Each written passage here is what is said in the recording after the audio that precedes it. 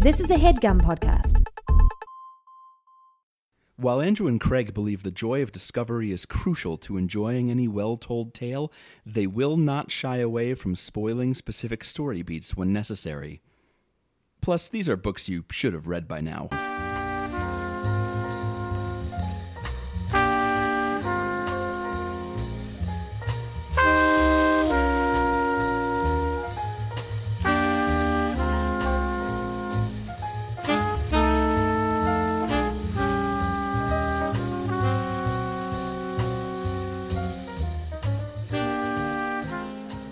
What do you want to talk about during the open? You want to talk about how you're a good guy running? I'm an okay run guy. I did the Broad Street run this morning, so my legs don't work anymore. Craig ran 10 miles. That's many miles. Which is like 7 miles more than I walked today.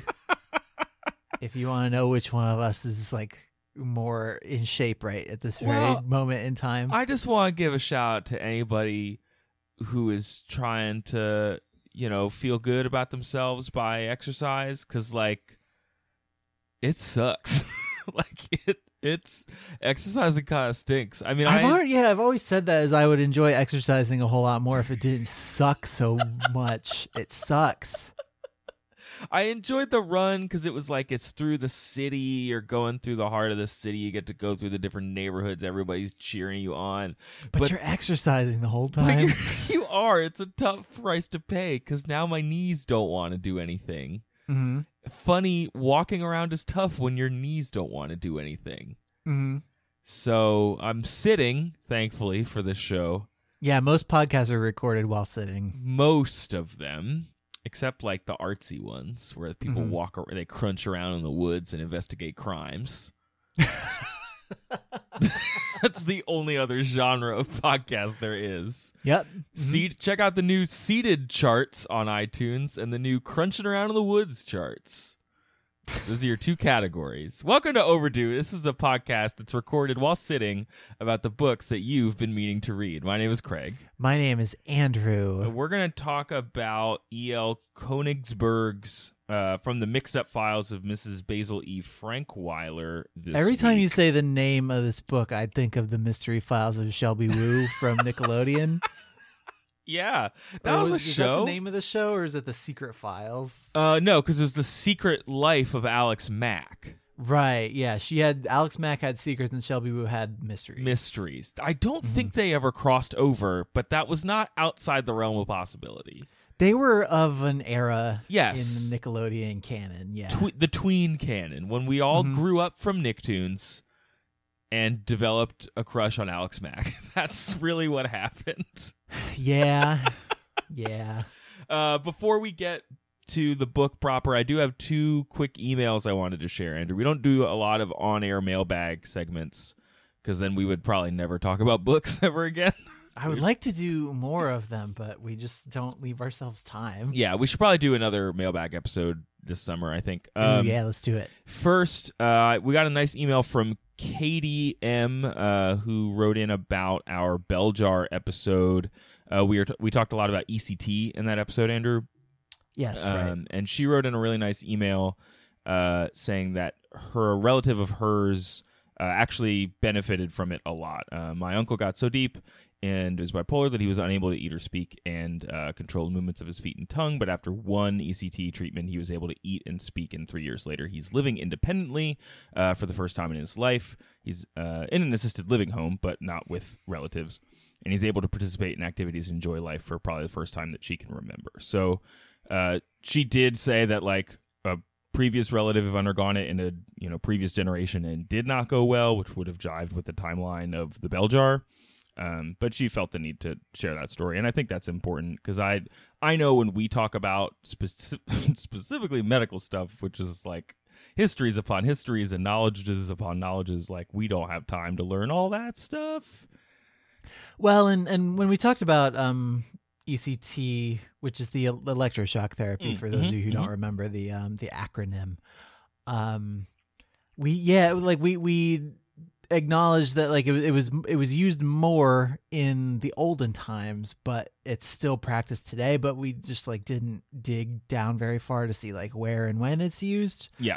And I would, I would suspect that it stands to reason that as it has been like employed more selectively, it's being employed in circumstances where it might actually help a little bit more. Like I could see that. Yeah, totally. And she also recommended both of Carrie Fisher's first two autobiographies, as those were instrumental for her mom actually being comfortable with like consenting to this for her relative. So yeah, worth noting. I watched Catastrophe, the Amazon show. Oh yeah, recently, and that's like I think it's one of the last things that Carrie Fisher recorded before she died, if not the last thing. And man, Carrie Fisher, it's too bad that this is gonna be real sad when Star whole Wars thing comes happened. back. Yeah. This is gonna be real sad. Ugh. Yeah. So we got another email though, and this is just a quick one. This is in from Jane. There is a TBS sitcom from the early 2000s called My Boys that no one but me likes or has ever heard of, which is a shame because it's awesome. I think I've heard of this show. It's called My Boys. Yeah. Like, I don't think, no wonder nobody knows about it. If I knew of, this is what Jane says, if I knew of It's anybody. not Googleable. You can't Google My Boys. If I knew of anybody who had a podcast about TV shows, I'd recommend it to them. But I like Jane, don't know anyone like that. So, Interesting. Anyway, point is there's an episode where one of the characters is dating a younger woman who's making him do crazy hipster stuff when he just wants to like chill with his friends. And there's a scene where she looks at her phone and says, quote, "Dave Eggers is boxing Jonathan Safran for charity downtown. We have to go." And she was reminded of that during last week's Everything is Illuminated episode. She thought neither you would of enjoy them it. would. Neither. Whoever wins, we lose in that matchup. Like it's. But yeah, that sounds like a thing. That sounds I like just a. can't imagine either of them boxing very good. That's Is what I'm saying. well, I'm enjoying imagining both of them boxing poorly. Is what I'm saying. Mm-hmm. So Andrew, let's talk about this week's book. Let's move on to the show, to the real Okay. show. Fine, whatever. Yeah, we keep doing a different show if you wanted. But have you ever heard of this book? Is this No, I think- haven't heard of this book, and I haven't heard of this author before. interesting? Because it had been like floating around the back of my head, and it's the end of Children's Book Week this week. So I figured we should do something for it. And in past years, I feel like we've made a bigger deal out of it, but in just past years, scheduling has conspired to make us like a little like we're flying by the seat of our pants a little bit more than usual, I think. But yeah, so I wanted to tackle this book. It's pretty neat. E.L. Konigsburg, I don't know if you knew this, Andrew. She is only one of only 6 writers to win the Newbery Award. I got all kinds of Newbery facts about Elaine Lobel Konigsburg. Well, why don't you hit me with them? She's one of 6 writers to win 2 Newbery medals. You said that already. I was but trying to here say it, but you interrupted me. I did. Here's the thing about those though, is she won one for her first book, or one of her 2 first books, because she wrote 2 and submitted them both in 1966, and then they were both accepted and published in 1967. So number 1, she won a Newbery that year, but also the other book that she wrote was the runner-up, Which that no year. one else so she's has like done. she's like the only person who's ever done that. That's pretty cool. And then she won again for her book The View from Saturday in 1997, which at 29 years is the longest span between 2 Newberys that have been awarded to one author. Setting all kinds of Newbery records. So this is like baseball, how you get like the really obscure records, like the most runs batted in at this stadium at this time of the day by like a Scorpio. And wearing a Jackie Robinson jersey on Jackie Robinson Day. Yes. Backwards. Uh-huh. Yeah. True. So this is like what we're getting into with Newberries. But yeah, that's it's cool. I thought that was cool. Yeah. She was born in And 1930. also if I were going to start writing books right now, I would intentionally set out to Crush do her both of these records? things. Yes. That's good. Like write stories that will accomplish that goal. Don't write stories just to write stories. Write stories Yeah, to no. win awards, Mm-hmm. please. Speaking of Jonathan Safran Foer, am I right? My boys. She was born in 1930 and she died in 2013. She was also the 2006 nominee for the Hans Christian Andersen Award. She was born in New York City, but she spent time growing up in a bunch of small towns in Pennsylvania. She majored in chemistry at she majored in chemistry and was a science teacher for like Florida, a year or two before stopping to be a stay-at-home mom, I guess. Her parents were both Jewish immigrants, and she has said that reading was tolerated but not sanctioned in her family. Yes. Which makes you think it was kind of like video games were for you and me. Like our parents would like let us do it, but wouldn't you rather be doing something else? Would you rather be outside? I suppose, although I don't think that video games have the direct connection to maybe going to college. Like she was the first in her family to earn a degree, and I think she was on the record as saying like her parents assumed that none of their children would ever go to college, much less be able to afford it. Like, well, geez, mom and dad. But I think that was like we work in we're blue collar, yada yada yada. I don't think it was like my kids aren't. All my kids are dumb. God, these dumb kids. Ugh. Not another dumb one. No, we thought we were getting a good one. That's not fun. That's not her parents had 3 kids, of which she was the middle child, I think, right? I don't know. Okay, cool. That's one detail that just didn't make it into my brain. Sorry. Great, excellent. But yeah, no, I can imagine there is especially if you're reading like novels or some genre that's perceived to be like frivolous. Yeah. If especially among like a certain kind of family, like if you're like working class and you have to work a lot, like I'm sure stuff to do. There are schools of thought that would think that reading was as frivolous as like TV or something. Isn't that like the opening of Beauty and the Beast? Like, don't they just like make fun of her for reading all the time? I guess. Bonjour, you're reading. You are so boring. Like, there's that whole song where everybody just calls her a nerd, and then she runs away to the Beast Castle. That's how I remember that movie. That's definitely how it goes. Mm-hmm. So our buddy EL moved out of Florida, went back up to New York City or the greater NYC area with her husband and 3 kids. She started taking art and painting lessons in the city, during which she would drop some of her older kids like at the Museum of Art, which is kind of cool.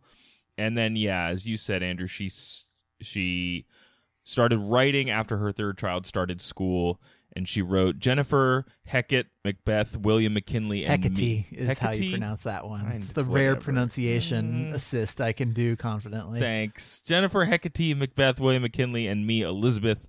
And then the mixed up files were both published in 66, 67 or whatever it was, and then 67 submitted in 66, published in 67. I don't know which one won the Newbery and which one was like mixed up one. For it. Mixed up one. Okay, cool. There's a medal on my copy of the book, so that's how I know. That's a pretty clear indicator. She said so. This book has a lady called Mrs. Basil E. Frankweiler in it. She's an old lady. And it was based on this woman named Miss Olga Pratt, who was the headmistress of the school where EL taught.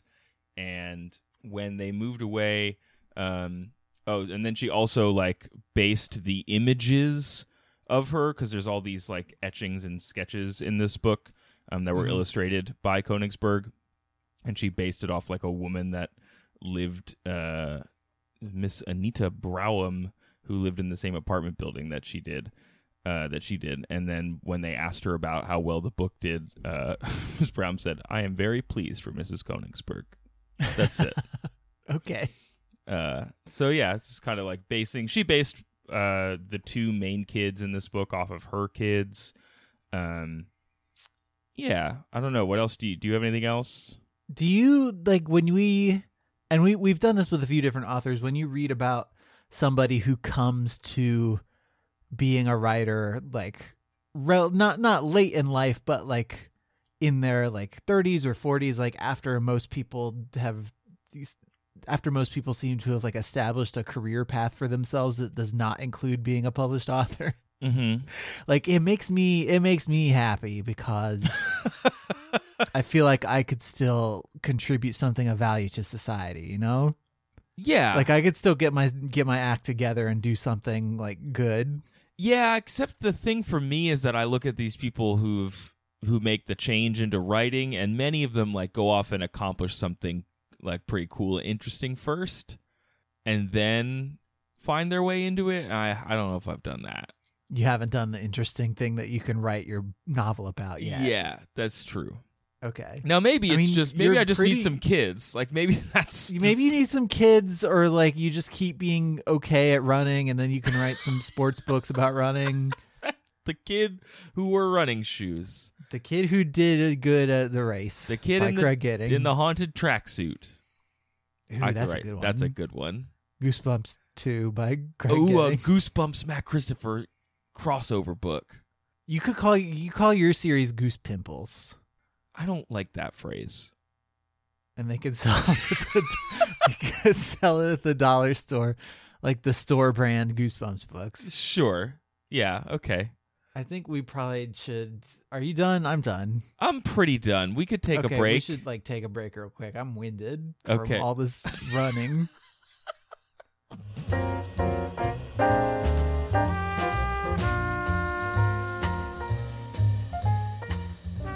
Craig, you've moved a lot today already. I moved my body a bunch. You moved your body, but what happens when you want to like move your career or like move something else like conceptually and not necessarily literally? I think what you're talking about is a digital presence, like moving my body into the web instead of down the street. Uh-huh. How would I do that? Could I upload my consciousness into the web? I don't know why you're playing dumb, because obviously we're recording this week's ad about Squarespace. Squarespace is a website that helps you make websites. They give you beautiful award-winning designer templates that you can use to create a website or online store. Mm-hmm. They give you an all-in-one platform that you never need to install patches or upgrades on. You don't need to worry about that stuff. Stop worrying about it. What did I just tell you? I was worried, and then you told me to stop, and then I got worried. I was too worried. But now I've stopped. You are too worried. Stop it. They've got award-winning 24/7 customer service, and they give you a unique domain experience that's fully transparent and simple to set up. So if you want to set up craigmoves.org, that's really easy to do. They're going to let you do that. And yeah, like you can use that for a podcast website like we do at overduepodcast.com. You can use that to set up an online store. You can use it as your wedding website, as Craig and I both did. There's all kinds of stuff you can do. Craigmoves.org is available. I'm just going to say it doesn't load anything. Listen, right I've now. bought a few domain names just because based on dumb jokes that we did on the podcast. Like I think I own butteryeggs.net or something. What does it do? Does it go to our website? Yeah. Okay, no, Google, I did not mean butterfly egg. Greg, if they want to find out more about Squarespace, what do they do? What happens now? They don't need to find out more. What they should do, they should start their free trial today at squarespace.com and enter the offer code OVERDUE to get 10% off their first purchase. That's what they should do. Squarespace, make your next move.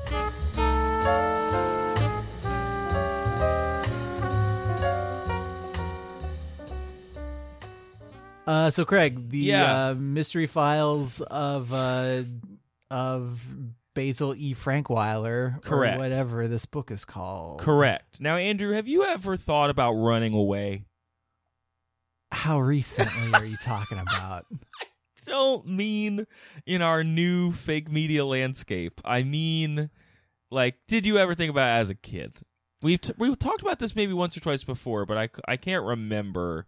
I can't remember that I ever seriously considered it or ever really made a serious attempt. I certainly never made a real serious attempt.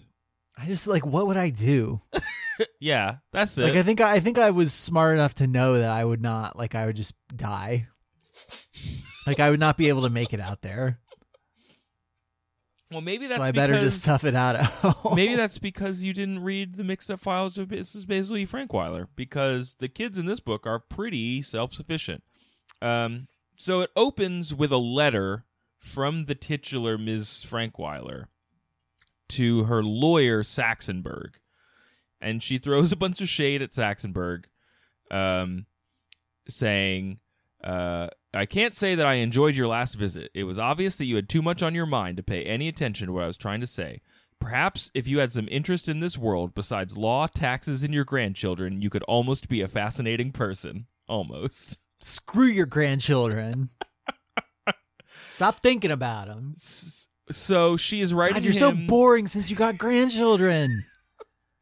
And now you're just obsessed with your grandchildren taxes? Ugh, I hate you. You're the worst best friend I've ever had. Well, he's her lawyer, so I don't know if they're best friends. You're But the worst lawyer I've ever had.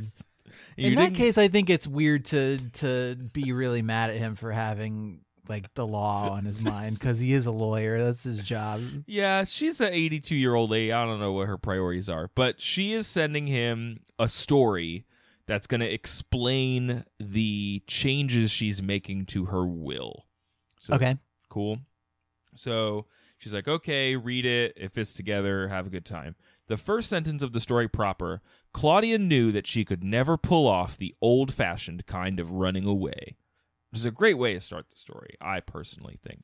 How does the book define the old-fashioned kind of running away relative to like the newfangled kind? The old-fashioned way is just like, you're so mad at your parents because they're parents. You know, parents just don't understand. They just don't understand, like Yes. William Smith said. And you just put the knapsack with like your Pokemon or whatever in it, and you just go on out of there. Your bindle. Yes. And you pack it up and you leave. Now, she isn't just running from somewhere, but she has decided to run to a place. And she also hates like picnics and being outside, so she's not going to just run into the woods. Same.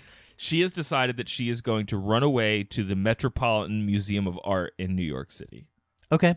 It's a very grand plan. They live in like Greenwich, Connecticut or something. She's 12 years old. Okay. And she is the oldest of, I think, 5 kids, and she's the only girl, and was, quote, subject to a lot of injustice. Yeah, that tracks, I think. With the female experience, just generally. Mostly in the way of, like, taking care of her younger brothers and doing girl chores. Like, more emphasis is being put on her to do cleaning in a way that she finds very unfair, and rightfully so. Yeah. So she's decided that this is a long con. She's saving up her allowance for like weeks of skipping hot fudge sundaes, Andrew, that she would buy with her allowance. Oh my goodness. Now she has recruited a companion for this journey, and it's her brother Jamie, who is 9 years old, and he's, as she puts it, stinking rich. He lost all of his teeth recently, and so he's just rolling in that tooth fairy money. He doesn't buy baseball cards, unlike every boy his age. Now, this is, I guess, taking place in the late 60s when baseball cards were still valuable. I don't know if you knew that, Andrew, but baseball cards are worth nothing nowadays. No, it's a combination of eBay and of everybody assuming they'd all be worth something someday, and so they are not worth anything anymore. Yeah, the arrow. Like as soon as a collectible's value is observed by like the wider culture, like it's not worth anything actually anymore. Like Beanie Babies or Pez dispensers or something. There are probably some rookie cards that are valuable now, but like. The only one that would probably be like the latest one to be most valuable is probably like Ken Griffey Jr. After that, the market was just flooded. You probably have to go back to the ones from the era where people assume they wouldn't be collectible to find the actual collectible ones. Probably the ones that Jamie's not buying because he's a tightwad. Yes, right. So good investment, Jamie. So her plan again is to run away to this museum. And she's going to bring her rich brother with her so that he could foot the bill, which is pretty smart. And her reasoning is really just that she thinks her parents don't appreciate her and that they're kind of mean to her. So she's going to run away for a while. Like, it's not like in My Side of the Mountain where she needs to like run into the woods because she doesn't believe in society. Like, that was like an existential crisis for that kid. No, she just wants to take her skills to a place where she'll be appreciated. Yes, correct. Mm-hmm. And the planning is really enjoyable. I think there's a passage in this book a little bit later that she realizes what she really most enjoyed of planning to run away was the planning part. And once she'd done enough of the planning, she couldn't back down. Like, she just had to see it through. So, I know that feeling, though. That's why I have ever had more fun planning a project than I have had actually executing the stupid thing. Is that why we got stuck doing over 200 episodes of a podcast together?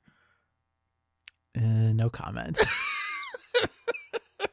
So part of the plan is taking the train into New York City. The city, as her mother's friends call it. Did you call it that? I vowed I never would when we first moved, but now, of course, I do. Like, to this day, I still do. I live in a city. The city. I live in a city that actually has kind of a chip in it on his shoulder about New York, and I would call New York the city still. Are you guys going up to the city this weekend? You would know what I was talking about, though. I really would, and that's a shame. You wouldn't think I was talking about stupid Philadelphia. No. Yeah, I wouldn't. I would just say Philadelphia. So the like tit for tat with Claudia and Jamie is that Claudia loves she loves grammar and planning, and she's not good at like saving her money for sweets. And Jamie loves like adventuring and good times, but he hates spending money. This is a logic puzzle that I've set up for you. That's what it sounds like. Yeah, what like Professor Layton game am I playing where I have to reconcile these things? So she has to like sell Jamie on this plan. Sure. And now Jamie spends every day on the bus playing the card game War with his friend Bruce. Do they bring Bruce with? No. She has to interrupt him from playing this game with Bruce to tell him. But the game of War is really important because later Jamie confesses that the reason he has all his money is that because they play for money on the bus. Keeps. Yes. And then later Jamie confesses that he's actually cheating all the time, which is amazing. Great. He knows that his friend Bruce has trouble keeping the face cards straight, so he slips extra face cards into the deck. Good job, Bruce, you idiot. So Claudia comes to Jamie and he's like, I've picked you to be on the greatest adventure ever. And he's like, why don't you just pick little Steve? Like, can you just pick someone else, please? I don't want to go. Who's little Steve? Do we find out more about him? No, one of their brothers. He's the baby. All right. Fine. He is always someone's responsibility. And he says, am I your responsibility today? And Claudia's like, yeah, I guess so. There's a really funny passage, and this kind of gets to the tone of how Konigsburg kind of writes how some of the kids like think through things, where Jamie's like, why pick on me? Why not pick on Steve? And she's, I don't want Steve. Steve is one of the things in my life that I'm running away from. I want you. And despite himself, Jamie felt flattered. And throughout the book, Mrs. Frankweiler will like interject to Saxonburg, and she says, "Flattery is as important a machine as the lever, isn't it, Saxonburg? Give it a proper place to rest, and it can move the world." And it moved Jamie, so he stops thinking, "Why pick on me?" and he starts thinking, "I am chosen." That's a good point about flattery, though. Yeah, there's lots of little nuggets like that where like Konigsburg just elucidates human behavior in a real simple way, which I appreciate. So they're on board now, and they're going to go on this trip. They find a almost completed train pass in the garbage that it's Claudia's job to clean up. Mm-hmm. And that allows them to take the train. They sneak out by hiding in the back of a bus. Like, they take the school bus and they just like hide down in the back and then take it to the depot and then hop out from there, which is like classic. That's a classic move, I think. Yeah, it's very boxcar children. Did you ever fall asleep on the bus and like end up at the depot, Andrew? And like miss my stop? No. When my parents visited us here, they rode on a bus in the wrong direction for long that they made it to the depot. Oh no. I once got woken up by a bus driver because I'd fallen asleep in the back of the bus. I was the last stop, and they like realized that I should have gotten off and like pulled over down the street and came and got me. That's kind of terrifying. Oh, once I did fall asleep on the train. I was going from New York back to Jersey City. And Do you mean the city? Well, it's, some say that Jersey City is a sixth borough of New York City, so like I have to really make the distinction. But it's a train that bounces like back and forth between the stop where we lived and the stop at the end in New York. And so I slept through my stop, and then I was bouncing back toward New York, and so I just had to stay on it all the way until it bounced back the other way. That's a bummer. Yeah, but it was not fine. Great. So it was fine. They sneak away. They've put all of their clothes in their instrument cases, which is how they were able to sneak them to school, which is kind of smart, like a trombone and a violin case. They've got about $30 in Jamie's pockets, all in pennies through dimes. A veritable fortune. Yes. Well, in late 60s, that's not no money. It's not no money, but it's not like run away and live on it forever money. No, it certainly isn't.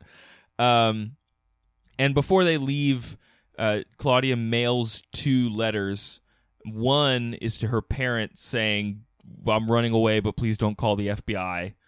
And one she mailed in some box tops in the hopes of getting a quarter. For education, just to like give some money to her local school district.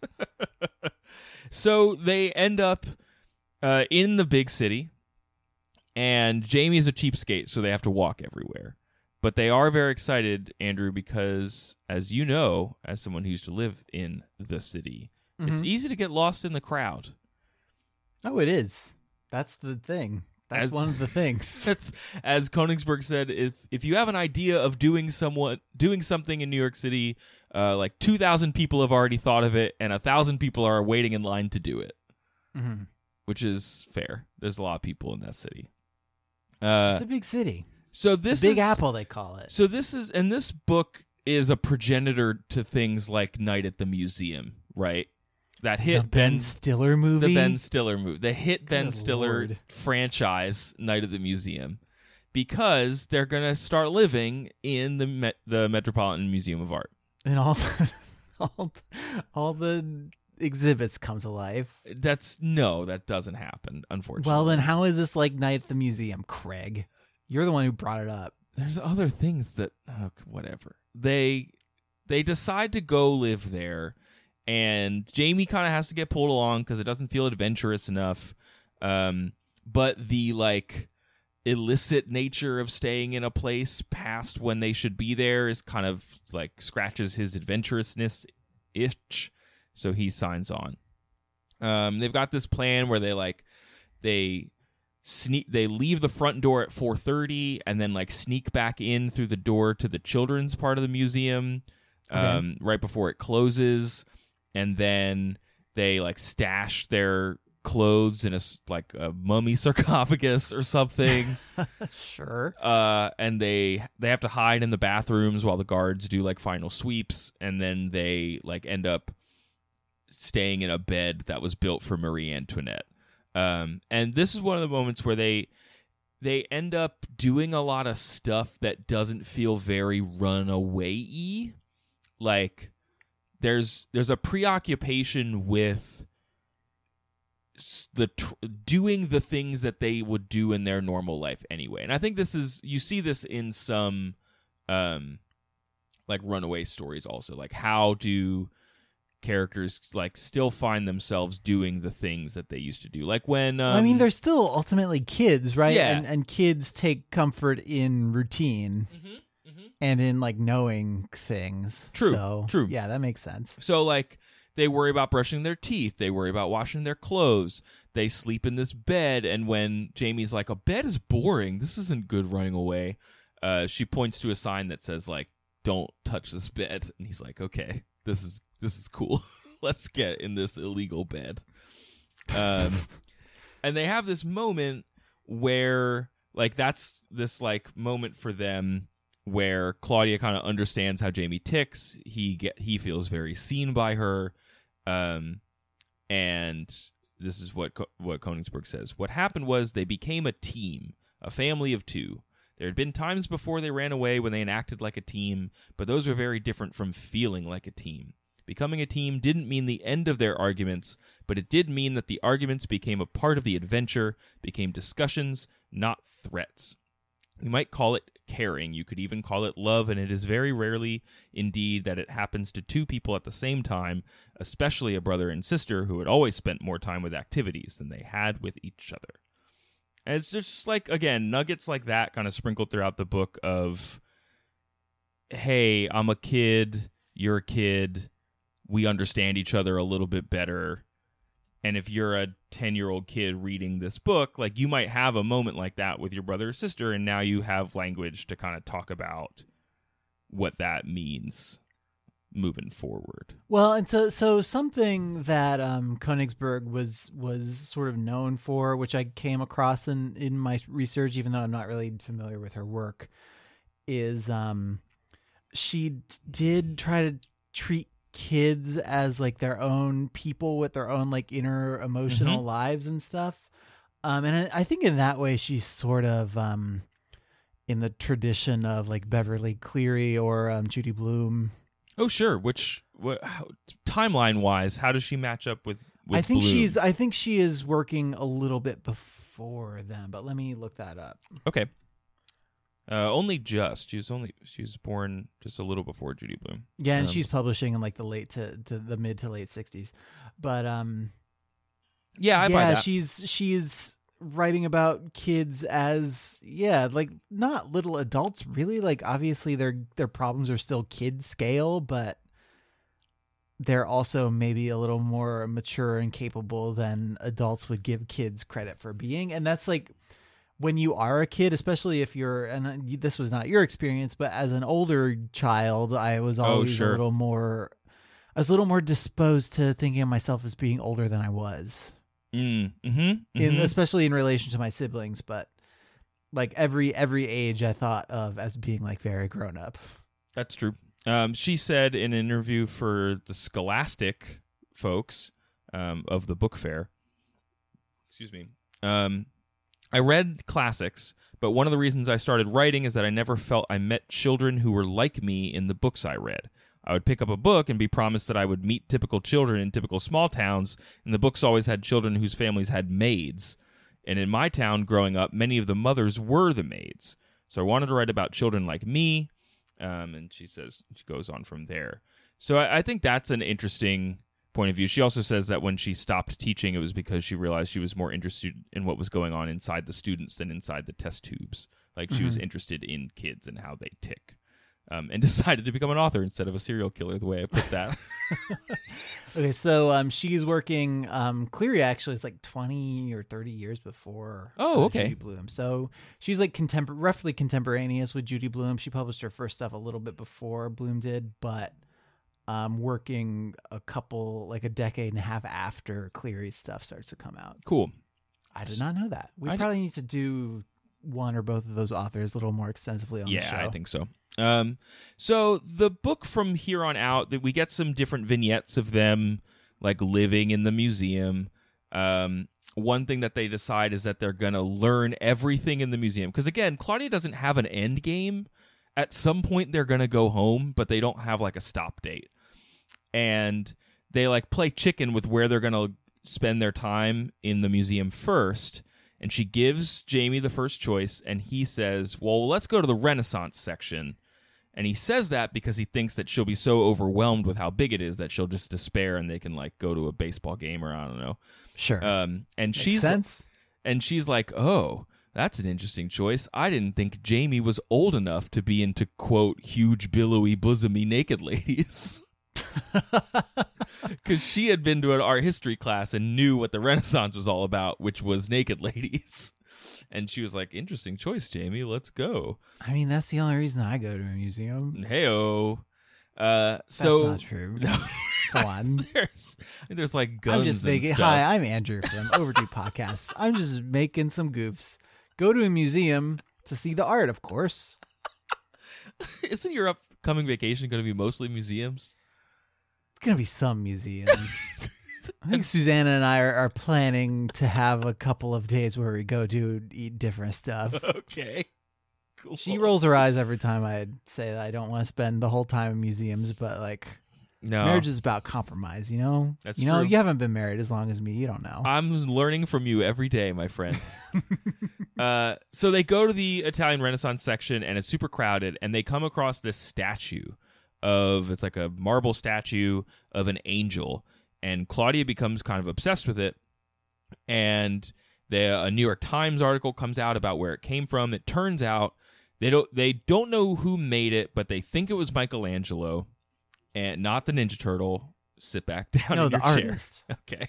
I didn't perk up because I was like, oh, the Ninja Turtle. But it was sold to the museum for like a really low price of like $200 at auction, because they didn't know it was a Michelangelo, and it came from the files Suckers. of Mrs. Basil E. Frankweiler, who is a rich woman whose husband died after making a bunch of money in the corn oil industry, and she bought a bunch of art, and then she's selling a bunch of it off and moving out of New York City to a small town in Connecticut. So they decide that for the rest of this book, basically, they are going to figure out if it actually is Michelangelo, and they want to prove that that is the case, and they want to like save the day, basically. Okay. And it kind of it takes over Claudia in a way that like Jamie's interested in it. He certainly wants to solve the mystery, but even when it's like probably true that it's Michelangelo, but just like no one has the means to prove it, it really starts to stress Claudia out because she feels like this is like the reason for this adventure. And her and Jamie kind of get into a fight about it at one point, and he's just like, listen, we were going to go home at some point. Like we're not going to get any more information here, because they go to the library. They try and like solve there's like an etching on the bottom of it that might be Michelangelo's signature, but could be forged.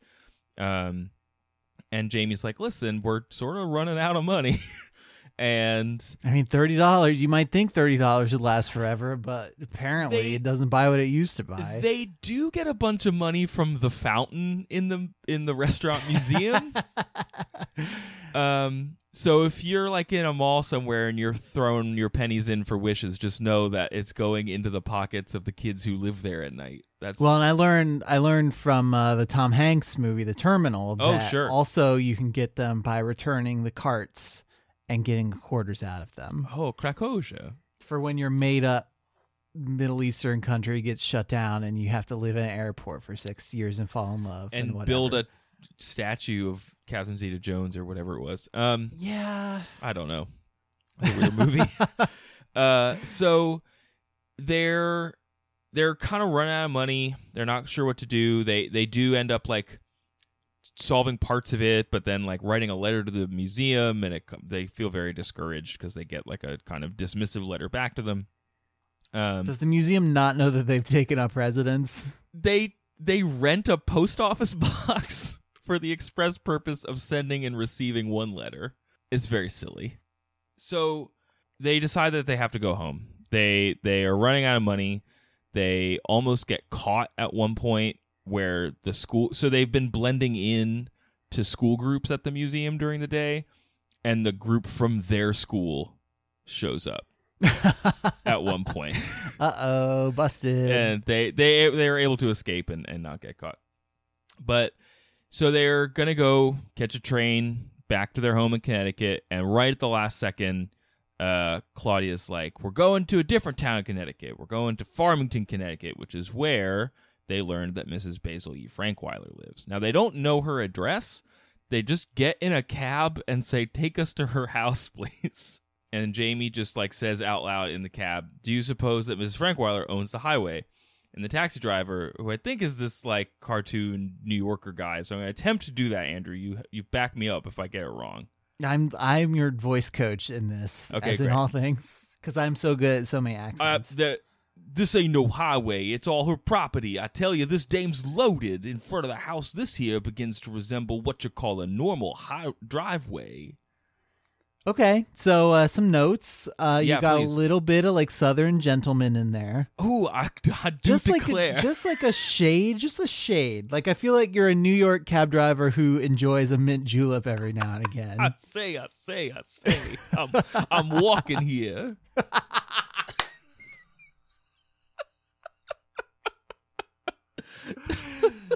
Jesus. Okay. So Great. Fine. and this cabbie just like takes these two random kids to the house of an old lady who owns an entire town, which is fine. Right. And such begins the denouement of the book. They meet Miss Frankweiler. Yeah, like every running away book needs to end with the kids like learning something and going home. Yes. Right. And they're worried that she is going to send them home. She has read about them in the papers. The parents are obviously very worried. She recognized them instantly. And she decides that she's going to kind of get their story from them, kind of trick them into telling it. Jamie spills the beans as to where they were staying at one point, even though she had sneaking suspicions. And then they start talking about Angel and why Claudia was really upset to end the trip, and they really want to find out why, like whether or not it is Michelangelo and whether or not Miss Frankweiler knows. And she lets them rummage around in her files to find this like note of Michelangelo's that explains that he did in fact make the statue. Now, Okay. Of course, the note could be forged. The note might not be real. Who knows? And they kind of have to live with that ambiguity forever.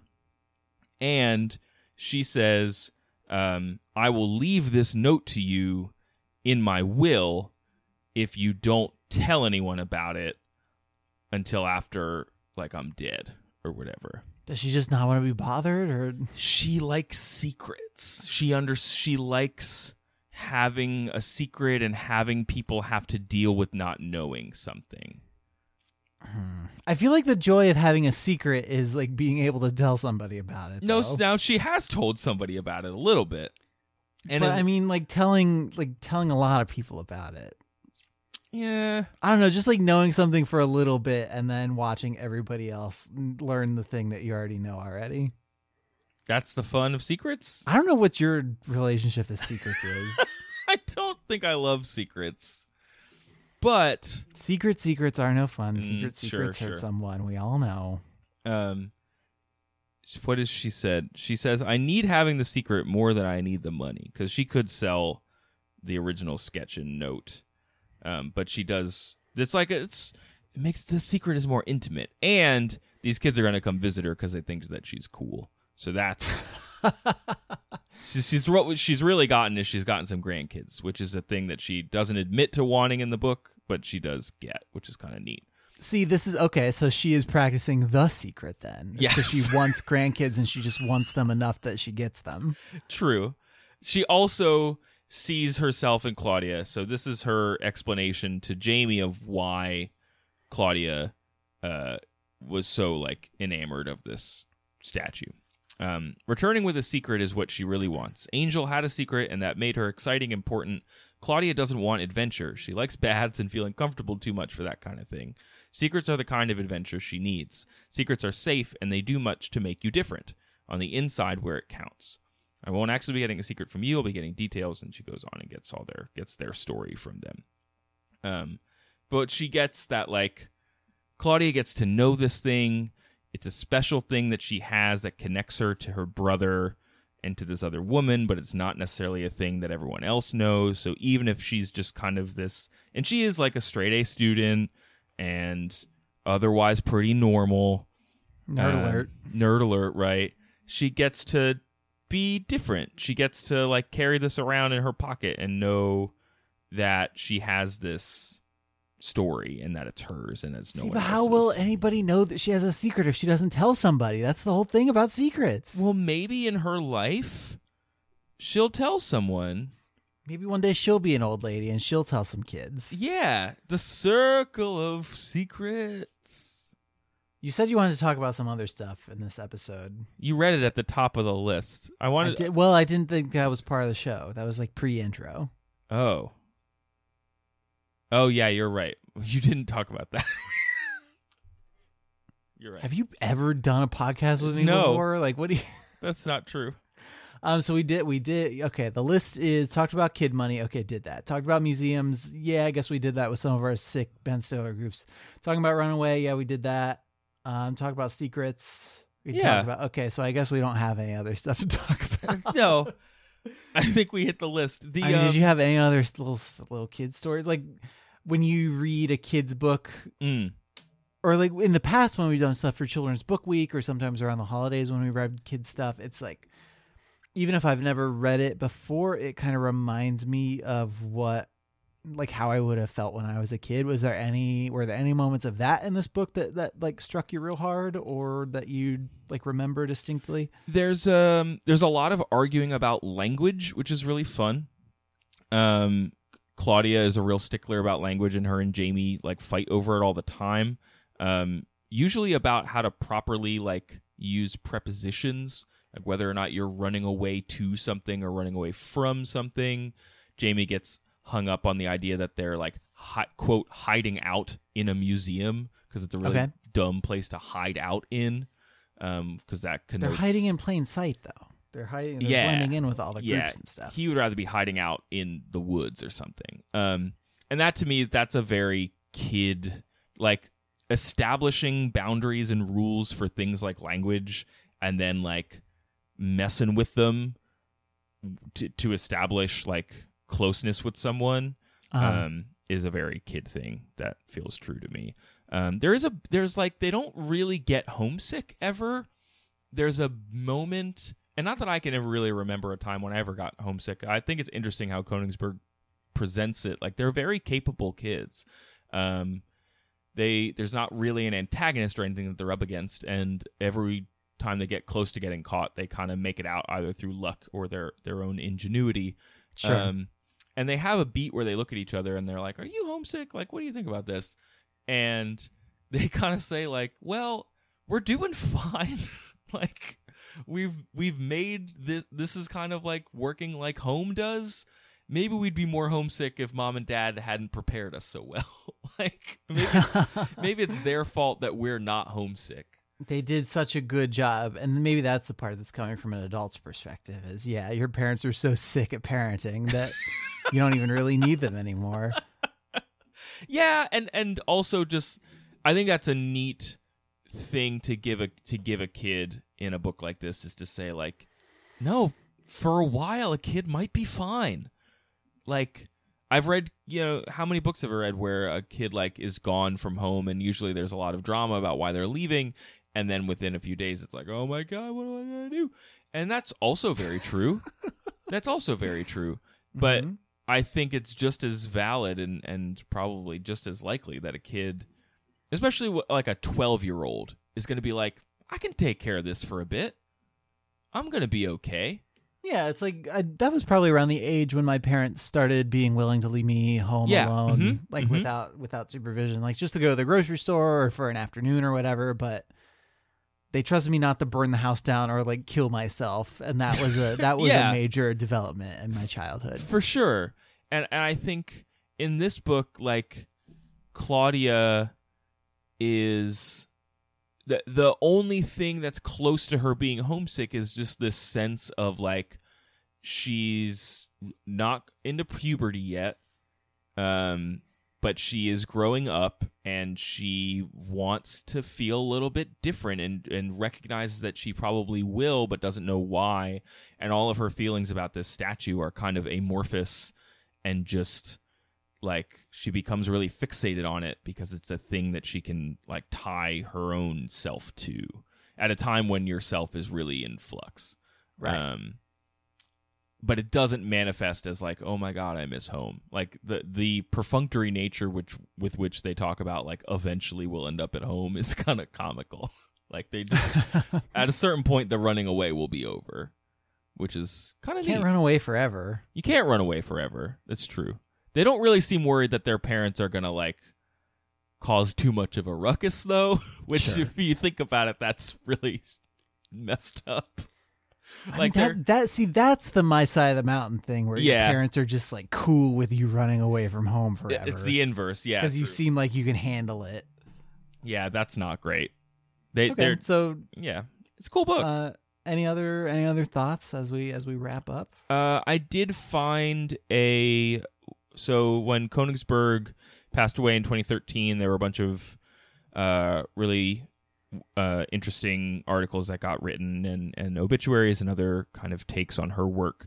There's one from the LA Review of Books called A City for Children in the Work of E.L. Konigsburg by Molly Rosner, which touches on a little bit of what I was alluding to earlier of this depiction.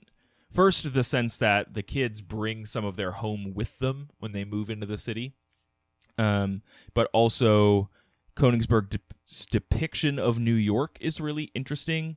It's not super dangerous. Now, they're two little white kids hanging out in Manhattan. So, We're talking like probably also, 50s or 60s New York, like before like late 60s protests and just like the 70s and 80s, like crime wave that I think probably a lot of people still associate with New York, even though that has not been true for a long time, at least a couple decades. Yeah. Though it does, the kids going into the city and kind of deriving a bunch of benefit from it and finding themselves in it does kind of go against the pattern of like white flight out into the suburbs that did happen post-war. So yeah, this article is really interesting. It's by Molly Rosner, and she talks a little bit about how the kids go and like take advantage of all this free art and free culture. They go to the UN at one point. Jamie wants to watch TVs at department stores on a Saturday, and Claudia's like, no, we're going to the public library. We're going to learn about Michelangelo. It's like, okay, that's fine. So yeah, I would go check that out. Yeah, it's a cool book. I really enjoyed it. It's got an interestingly dry vibe at times, which you may have gotten from some of the passages I read. Yeah, sure. But I think it lays a groundwork where Konigsburg can really be insightful about why people are feeling the ways that they're feeling. And there's also a really satisfying reveal when Frankweiler finally becomes a character in the story, so she can comment on the story as it's happening, and then all of a sudden, like, they're in the room with her, and she's like, I turned around and talked to the kids, and you're like, whoa! Like, that's a cool moment for the way the story clicks. So yeah, sure. It's a good book. You should probably go read it. If okay, you're listening here I go. Here you Bye. go. See you later. If you, the listener, have read this book, or have another kid's book that you'd like to talk to us about, you can reach out to us on Facebook or on Twitter at OverduePod. You could send us an email at overduepod@gmail.com.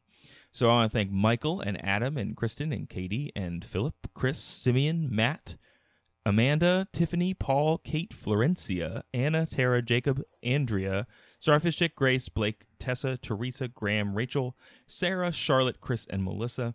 That's just some of the folks who reached out to us on social media this week. Andrew, if people want to know more about the show, where should they go? They should go to overduepodcast.com, which is our internet destination.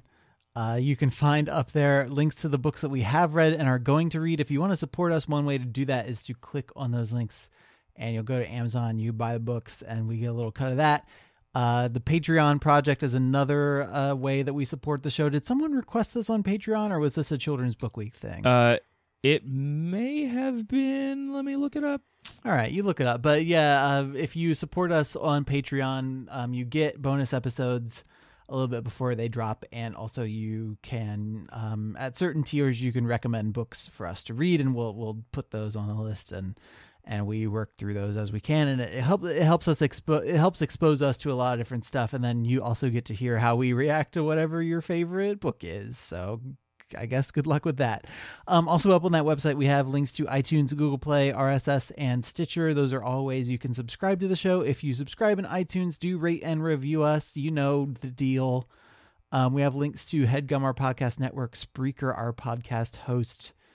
And I think and I guess we haven't talked about this in a little bit. We have that page for new listeners with a bunch of episodes that we think are good for people who have never heard the show before. So if you're recommending us to friends, as we see people doing pretty regularly, point them there. And that's a good smattering of shows that show people what we're about.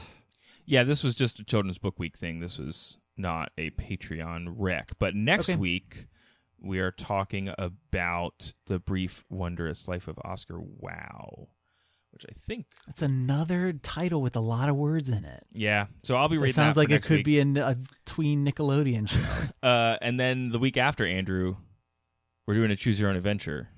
What am I going to be? A shark. Yes, we're going to be a shark. And we will be sharks. Do you want to talk about our July thing? Yeah, let's do it. We're doing another live show, y'all. We talked about it a little bit. We are going to be doing a live show in July in the city of Boston, Massachusetts. True dat. This is Saturday, July 15th. Is that correct? That is correct. And we are going to be doing that show with our friends, the Unfriendly Black Hotties, Christina and Camille. Also correct. Also correct. And we're still, we just worked out a venue, so we're going to get like ticketing and all kinds of stuff set up, and then we can tell you guys exactly where and when. But if you live in Boston, and we have gotten a few requests for a Boston live show recently, so here you go, everybody. That'll be July 15th in the evening sometime. We'll probably do the show. We'll go somewhere after and drink and hang out, and it'll be fun, I think. It usually is. Yeah, so check out our social feeds for more stuff on that, but we just want to start advertising that as early as we can so people can start making plans. Make those plans. We're worth it, baby. We're worth it. Yeah. That's it, Andrew. That's the show. Okay, thanks everyone for listening. We like you a lot. Until next week, everyone, try to be happy.